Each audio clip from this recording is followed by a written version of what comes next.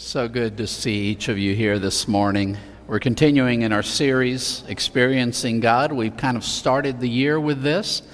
We're going to be going through this until the end of March.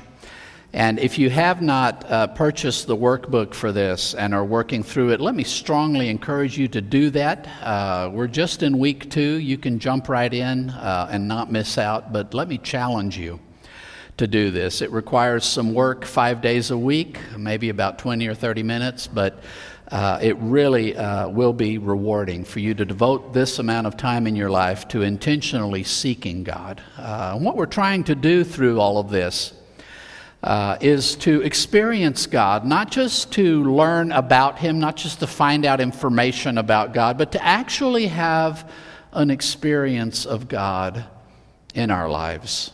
And we do this by coming to know His will and doing His will. So that's the whole focus of all of this. And what I'll be doing every Sunday in our message time and our worship is trying to reinforce some of the things that we're learning through this discipleship.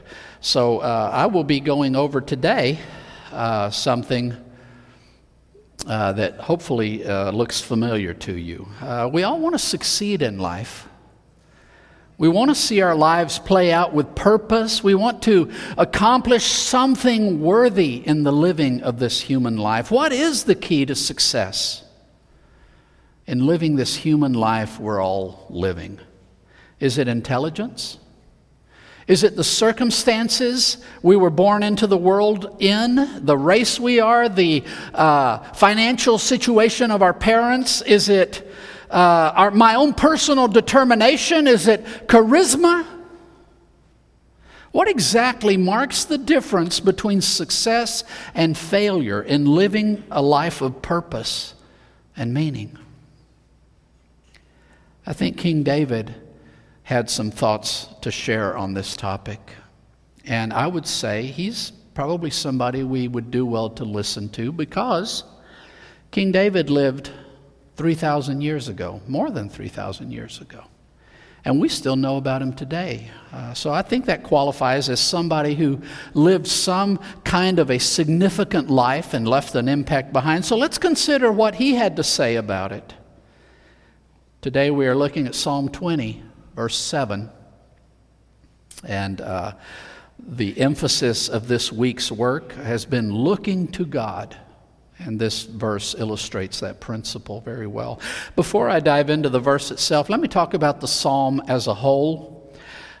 This psalm, Psalm 20, is a psalm written by David, and it's a psalm of blessing. He is pronouncing a blessing on those singing this song that he wrote. And thousands of years later, on those like you and me today who are reading the words of this song that he wrote. He pronounces a blessing. And what is the content of this blessing? Well, he asks that we find answer in the day of trouble. He asks that we find protection in life. He asks that when we are in need of it, that we find the help we need. He asks that we be sustained through life. He asks also that we have our heart's desire granted. And I think we may misread that today, because for us today, heart is about emotion, and it's kind of this whatever happens to strike your fancy at any given moment. We have this whole genre of movies and novels, romance, right? Rom-coms and all that. That's not what was in the mind of the biblical authors. In antiquity, when they talked about heart, they weren't talking about how you were feeling. They talked about dig deeper than that. Let's get to the core of who you are. What are you about? If we were to strip you down to the core will and determination and what your whole life is going to be about, that's when we've arrived at your heart. So I think David is acknowledging that in every human heart, at the very core of our beings, there is some kind of a need for significance. There is something in the human heart that calls for something, a purpose, a significance in the living of this life. And David's blessing is that your heart find that fulfilled. that you find what you were designed to be in this life you're living. To put it another way, he desires that the plan of your life be fulfilled. And again, David is assuming that we're not just here by accident, that our lives are not just some cosmic joke, but that we have actually been put on this earth because there is some kind of a plan for the living of this human life. And David, his blessing is that that plan come to fruition. He asks that you be saved, that we find rescue. He asks that we have our petitions granted, and he asks that God will save the king, that he will secure those in authority so that we can live in peace and have a good life lived. The striking thing about David's psalm here is in all these blessings that he speaks, there's only one source of all of this that I've just been describing to you. And in the whole psalm, it's very clear. The only place you're going to find any of this is Yahweh. Or alternatively, he calls him the God of Jacob, reminding those who are hearing this psalm that God has been faithful for a very long time. Or he calls him our God, the God who deigns to be in relationship with us. That's the source of all of these blessings. And in this psalm, he also points out that there's a little bit of this that is our side of the thing, our side of the equation. God, to bring this blessing to bear in our lives, there's also something on our side, and he talks about our offerings, and talks about a burnt offering. And here, David is referencing a whole slew of things that we find in the books of Moses. In the books of Leviticus and Numbers, there are chapter upon chapter describing in great detail all the different kinds of offerings you can bring to the altar. And most of these were voluntary offerings that had nothing to do with you being obligated to do them. Some of them were, but for example, there was the grain offering. And this was just a spontaneous gift. You would bring this as a gift of gratitude to God and the priest, because some would be burned on the altar, the rest would be given to the priest, and he would take it home, and he would have this grain to make bread and have food. And it was just a way of saying, God, I'm so grateful for you. And to the priest, thank you so much for helping me in this relationship with God. There was the peace offering. And in this one, you brought an animal. And the animal was basically divvied up three ways. Part of it went to the priest, and he ate that. Part of it went to the one who brought it, and he ate that. And the other part was burned on the altar to God. And it's kind of like reenacting this idea that let's all sit down at a table and share a community of faith. And the goodness of God bringing priest and worshiper together to the same table. And that's why it was called a peace offering. It represented this bringing together. There were guilt offerings. When you did something wrong to another person, you came before God and brought a sacrifice and asked God to forgive you. But you also gave restitution to the person you had harmed. And this guilt offering was the way you made things right. It also included when you did something against God regarding His holy things, and you accidentally offended God in some way regarding the things He considered holy. It was the way of fixing something you've done wrong, making amends and restoring the relationship. There was the sin offering, and this one only had to do when you had disobeyed God. And you had committed sin and not done what God said. And this one specifically was when you did this unintentionally and found out later God didn't want you to do that. You would bring this offering to make things right with God. And then there's the burnt offering that David says, may your burnt offering be received. And this one was the one where the unblemished animal was brought, and the whole animal was wholly burned on the fire to God, and the whole animal was fully consumed, and this pointed to the true burnt sacrifice, which was Jesus. But this represented the idea of one unblemished who takes on your sin and atones for your sin and makes you right with God. All of these things, David says, in all of these things, bring your offerings before God. And he's pointing out that the blessings God intends to bring in our lives and the significance that comes from receiving those blessings are happening within a relationship with God. As we reach out to God in all these many ways that the law of Moses allowed, we are interacting with a God who is in relationship with us. And I think I've said enough about the psalm. Let's dive into the one verse we're looking at today. Verse 7, chapter 20, verse 7. Some boast in chariots, and some in horses. The verb here, it only occurs once in the verse, and actually it doesn't happen until the end of the verse. So, some in chariots, some in horses, but we, and boom, there's the verb at the end of the, but it applies to all three of those, right? The verb is nazkir in the Hebrew, and I looked this up and because I noticed that some translations say some trust, and some translations say some boast. So I looked it up, and this is a publication that the United Bible Societies provides for people who are translating Bibles. It's a highly respected resource, and this is what they had to say about this particular verb in this verse. The causative, this is the causative of the verb to remember. So the verb has to do with remembering something, meaning to make mention of something as the cause for victory, and to do so in terms of boasting or trusting. So here's what this word is about. It's about remembering what caused you to attain victory. Why did I succeed? Why did I reach this moment of victory? Why did I not fail? Why did everything go the way it was supposed to be? Why?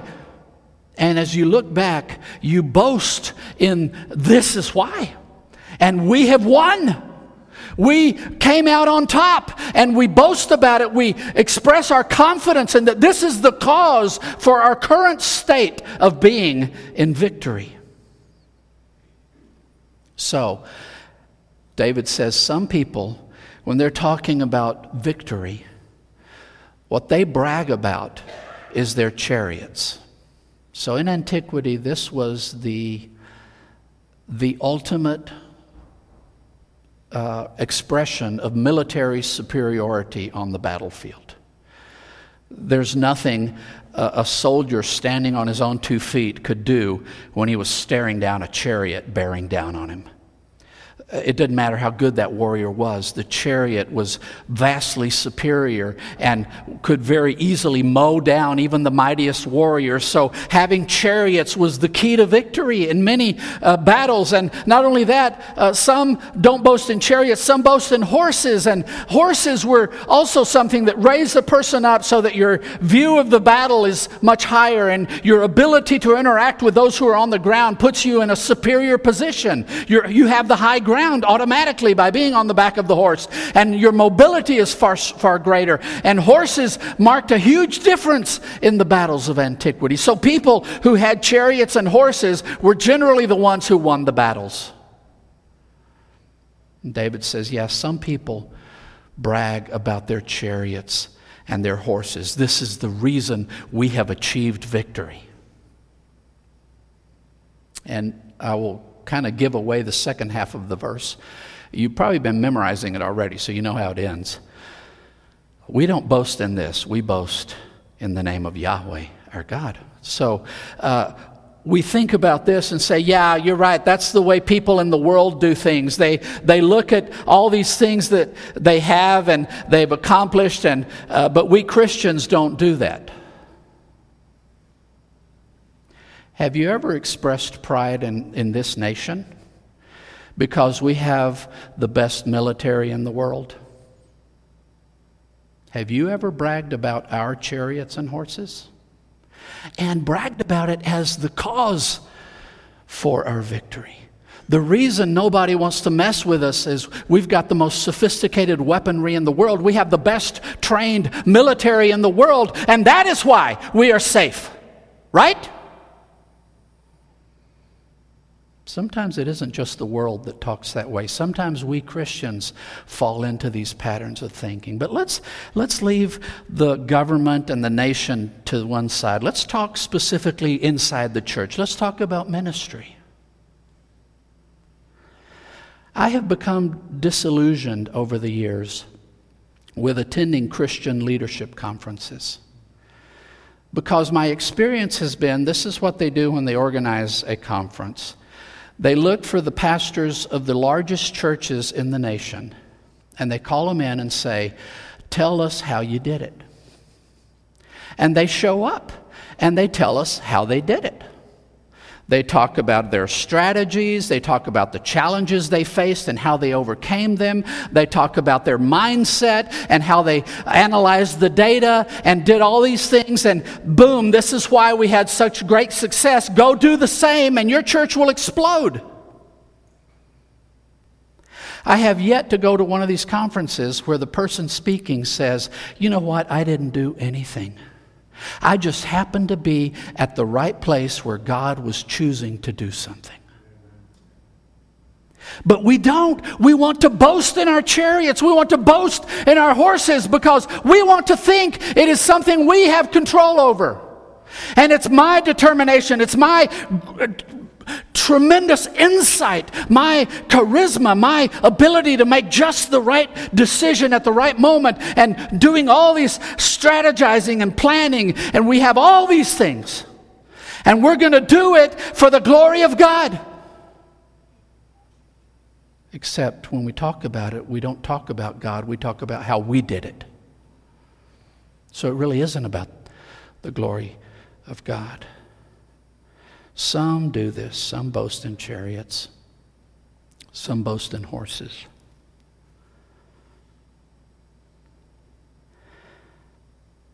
But we boast in the name of Yahweh, our God, Yahweh, the great I am. I find it very interesting that the single most outstanding military leader Israel ever had, David. Read the Old Testament. You will not find a more successful military leader in the history of Israel. David never said, let me tell you how I did it. I got these chariots. I went to Egypt and I picked up the best horses. As far as we know, David didn't have that stuff. And yet he defeated every enemy, and they had enemies clear around them, all around. How did he do it? Well, it started young with David. He knew his victory wasn't something he was accomplishing. And we first see David achieve a military victory when he's a teenager. He's just a kid, and he happens to be at the front lines when the champion of the Philistines, this guy who's been a warrior since a child, and he is the champion of the whole army of the Philistines, and he's a giant, a towering giant of a man, and he's in full armor. And he comes out and challenges Israel. And the only reason David stepped up to fight him is nobody else was willing to. And we remember the joke of that, right? When David is preparing to go out and fight this champion of the Philistines, Goliath, and he's getting ready, and Saul tries to put his armor on David, and David can't even walk. It's too heavy. He's never worn armor. He cannot wear that. And he can't use the sword. He's never trained. He doesn't know how to use a sword. You know the only thing David knew going into that fight? He knew how to sling rocks. He had a rock slinger. That's all he took into battle, and 5 rocks. And God gave him victory. Miraculously, that one rock he threw happened to lodge itself at just the right point in the skull of that giant and toppled him. Now, after that, David never said, guys, I have such good aim. I mean, I could hit a flea at 20 paces. No, he didn't talk about that. The only reason with a rock slinger that I was able to take down this warrior is God. I brought nothing to the table. God did it. And you might think, okay, yeah, but once he became a seasoned warrior, he had fought battles and learned to use weapons and armor and all the things. Did he change? No, he didn't. That's why David had the success he had. You know how he'd planned for battles? When he was king of Israel and people came to fight them and he prepared for battle? He didn't call his strategists and come up with the best battle plan. They didn't analyze the terrain and to try to figure out if we come at it from this end, then we'll have the superiority and we'll be able to dominate in the battlefield. He never did it that way. You know what he did when the Philistines came against him? He asked God, God, what do I do? God said, just meet him face on. You'll win. So that's what he did. That was his battle plan. He went and face on, took them face on, defeated them. They came again. And David didn't say, okay, now I know how to do this. I'll just meet them face on and win. No, he asked God again, God, how do I fight this battle? And God said, don't meet them face on. Go around the back and you'll win. So that was his battle plan. And guess what? He won. You see, David's success was not due to weapons. It wasn't due to his skill as a warrior. It wasn't due to his ability to strategize. The only reason he won these battles was God. And he tells all of Israel, he tells you and me today, that's the only reason you even know my name. Because God did all this stuff in my life. Sometimes we look at exactly the wrong thing. David knew that God was the only one who had accomplished anything in his life. Because of that, he became the best king Israel ever had before Jesus showed up. So you want your life to be significant? You want your life to make a difference? You want to receive all these blessings that David is talking about in this psalm? The key is going to be God. And your willingness to not have any plan but whatever plan God has. That's how David did it. He didn't even have the plan to be king. God's the one who called him to be king. He just, at every point of his life, he checked with God and he did what God told him. And that is where, when he looks back and remembers, when he says, what's the cause for this victory? Let me brag about something. God is the reason. You might think, well, why does God want us to brag about him? What, is he insecure? Does he need us to constantly be telling him how great he is because he might have forgotten? That's not it at all. But you know, the world is inundated with the constant droning instruction. Here is the plan on how you can make it. This is the way you are going to achieve victory. And even in Christian circles, we still have this, right?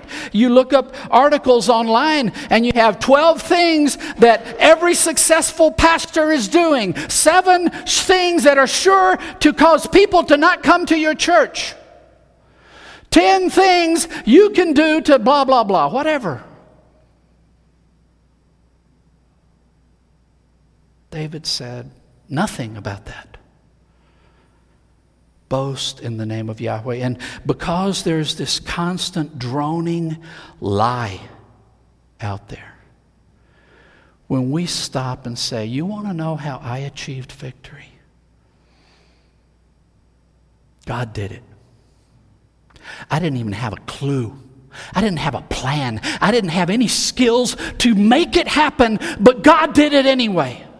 When we do that, people around us finally hear what they needed to hear. Because this is the only answer for any of us in living this human life. So we boast in the name of Yahweh our God, not because He needs it, but because we need to hear it. We need to be reminded that on our own we cannot do anything. And that He can do anything. And that is the way our heart needs to be oriented. That is where the focus needs to be. David lived this way. And it's because of that Israel had the kind of success it had. You read in the Bible, and the kingdom of David sounds like Camelot. It sounds like King Arthur and his knights. There are these ridiculous stories because you know what? Not only did David believe that God is the one who gives victory and that there's nothing God cannot do, but soon his soldiers started thinking the same way. To the point that one soldier would stand in a field, 300 enemies coming at him and say, you know what? I can take them.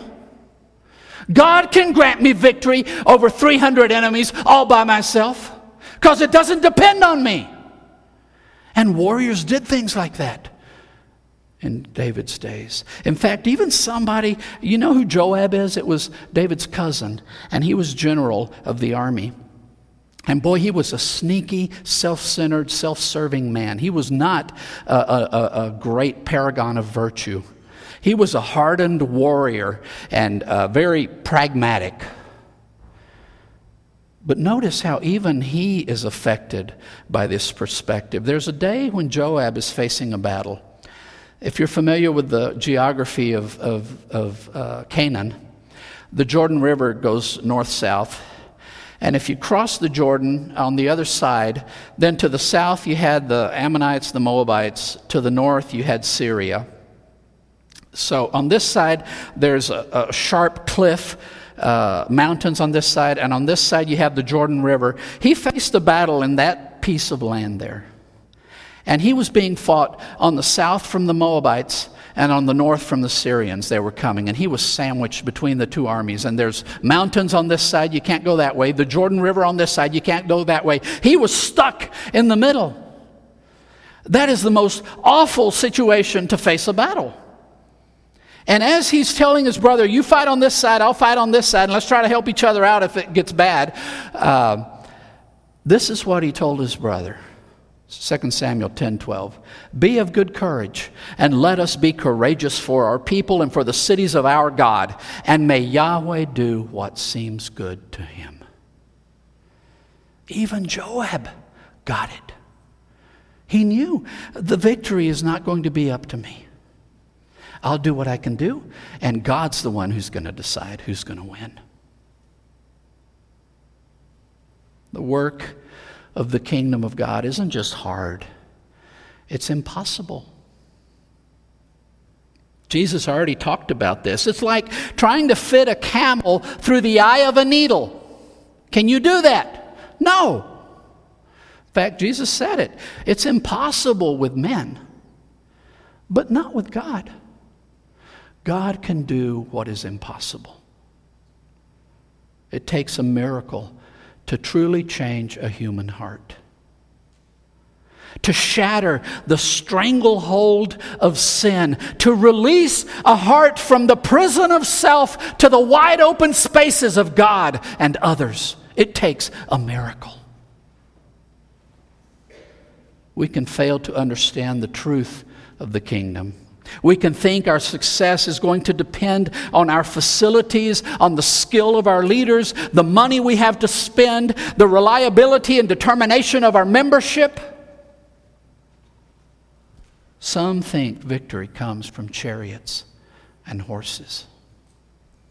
The truth is, only God can do kingdom work. We need to know that God alone does the miraculous work of His kingdom, and we must proclaim this truth without hesitation.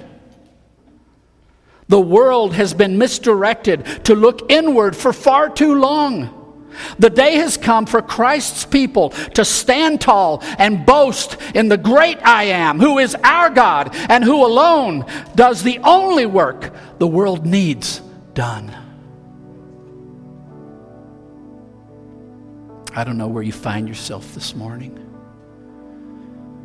Maybe you're struggling to make sense of your life, for your life to have some kind of semblance of purpose or meaning or impact. Maybe you're recognizing this morning as you hear the Word of God that there is this thing in the core of your being, in the very heart of who you are, that cries out for more. Let me tell you today, God wants to answer that. He wants to make your life glorious. But it's only going to happen if you let Him do it. If you insist on holding on to the reins of your life, if you insist on doing it yourself, you will never get it done.